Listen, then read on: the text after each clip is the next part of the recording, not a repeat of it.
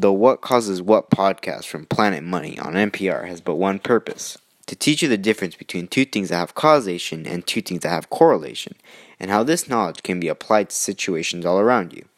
They make it clear that two things that have correlation will not always have causation, and this applies the other way around, where two things will not always have a strong correlation, but may have a causation.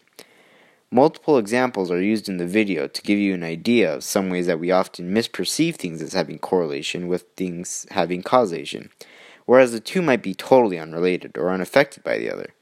Because in order for them to have causation, one of the variables has to directly affect the other. This relates to our Algebra Honors 1B class because it's essential to know when two things are actually affected by each other, or if you could just state whether they have causation or not.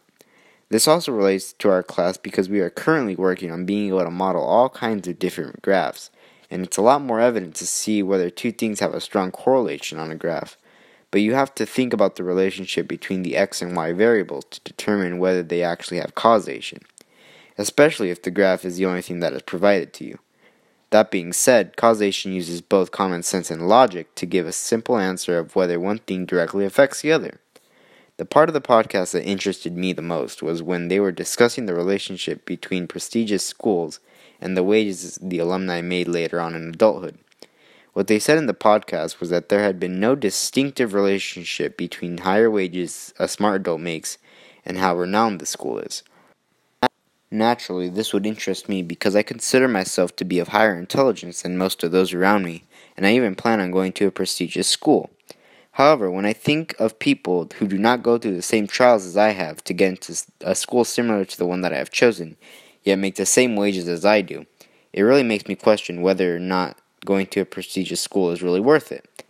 Thanks to this podcast, I question whether or not two things can really be considered related, even if I'm told that they are, or if I'm told that they're not. It is really interesting when you figure out a common occurrence you see daily does not work the way you thought it did, and is affected by things completely different than what you thought. For example, I was not aware that the light amounts of ash in the air after a volcano do not affect the temperature of a location dramatically. It turns out that there are other factors that cause the slight change in temperature. One word that will always brighten and broaden your horizons, whether you ask yourself or ask those around you, can just be the simplest, why.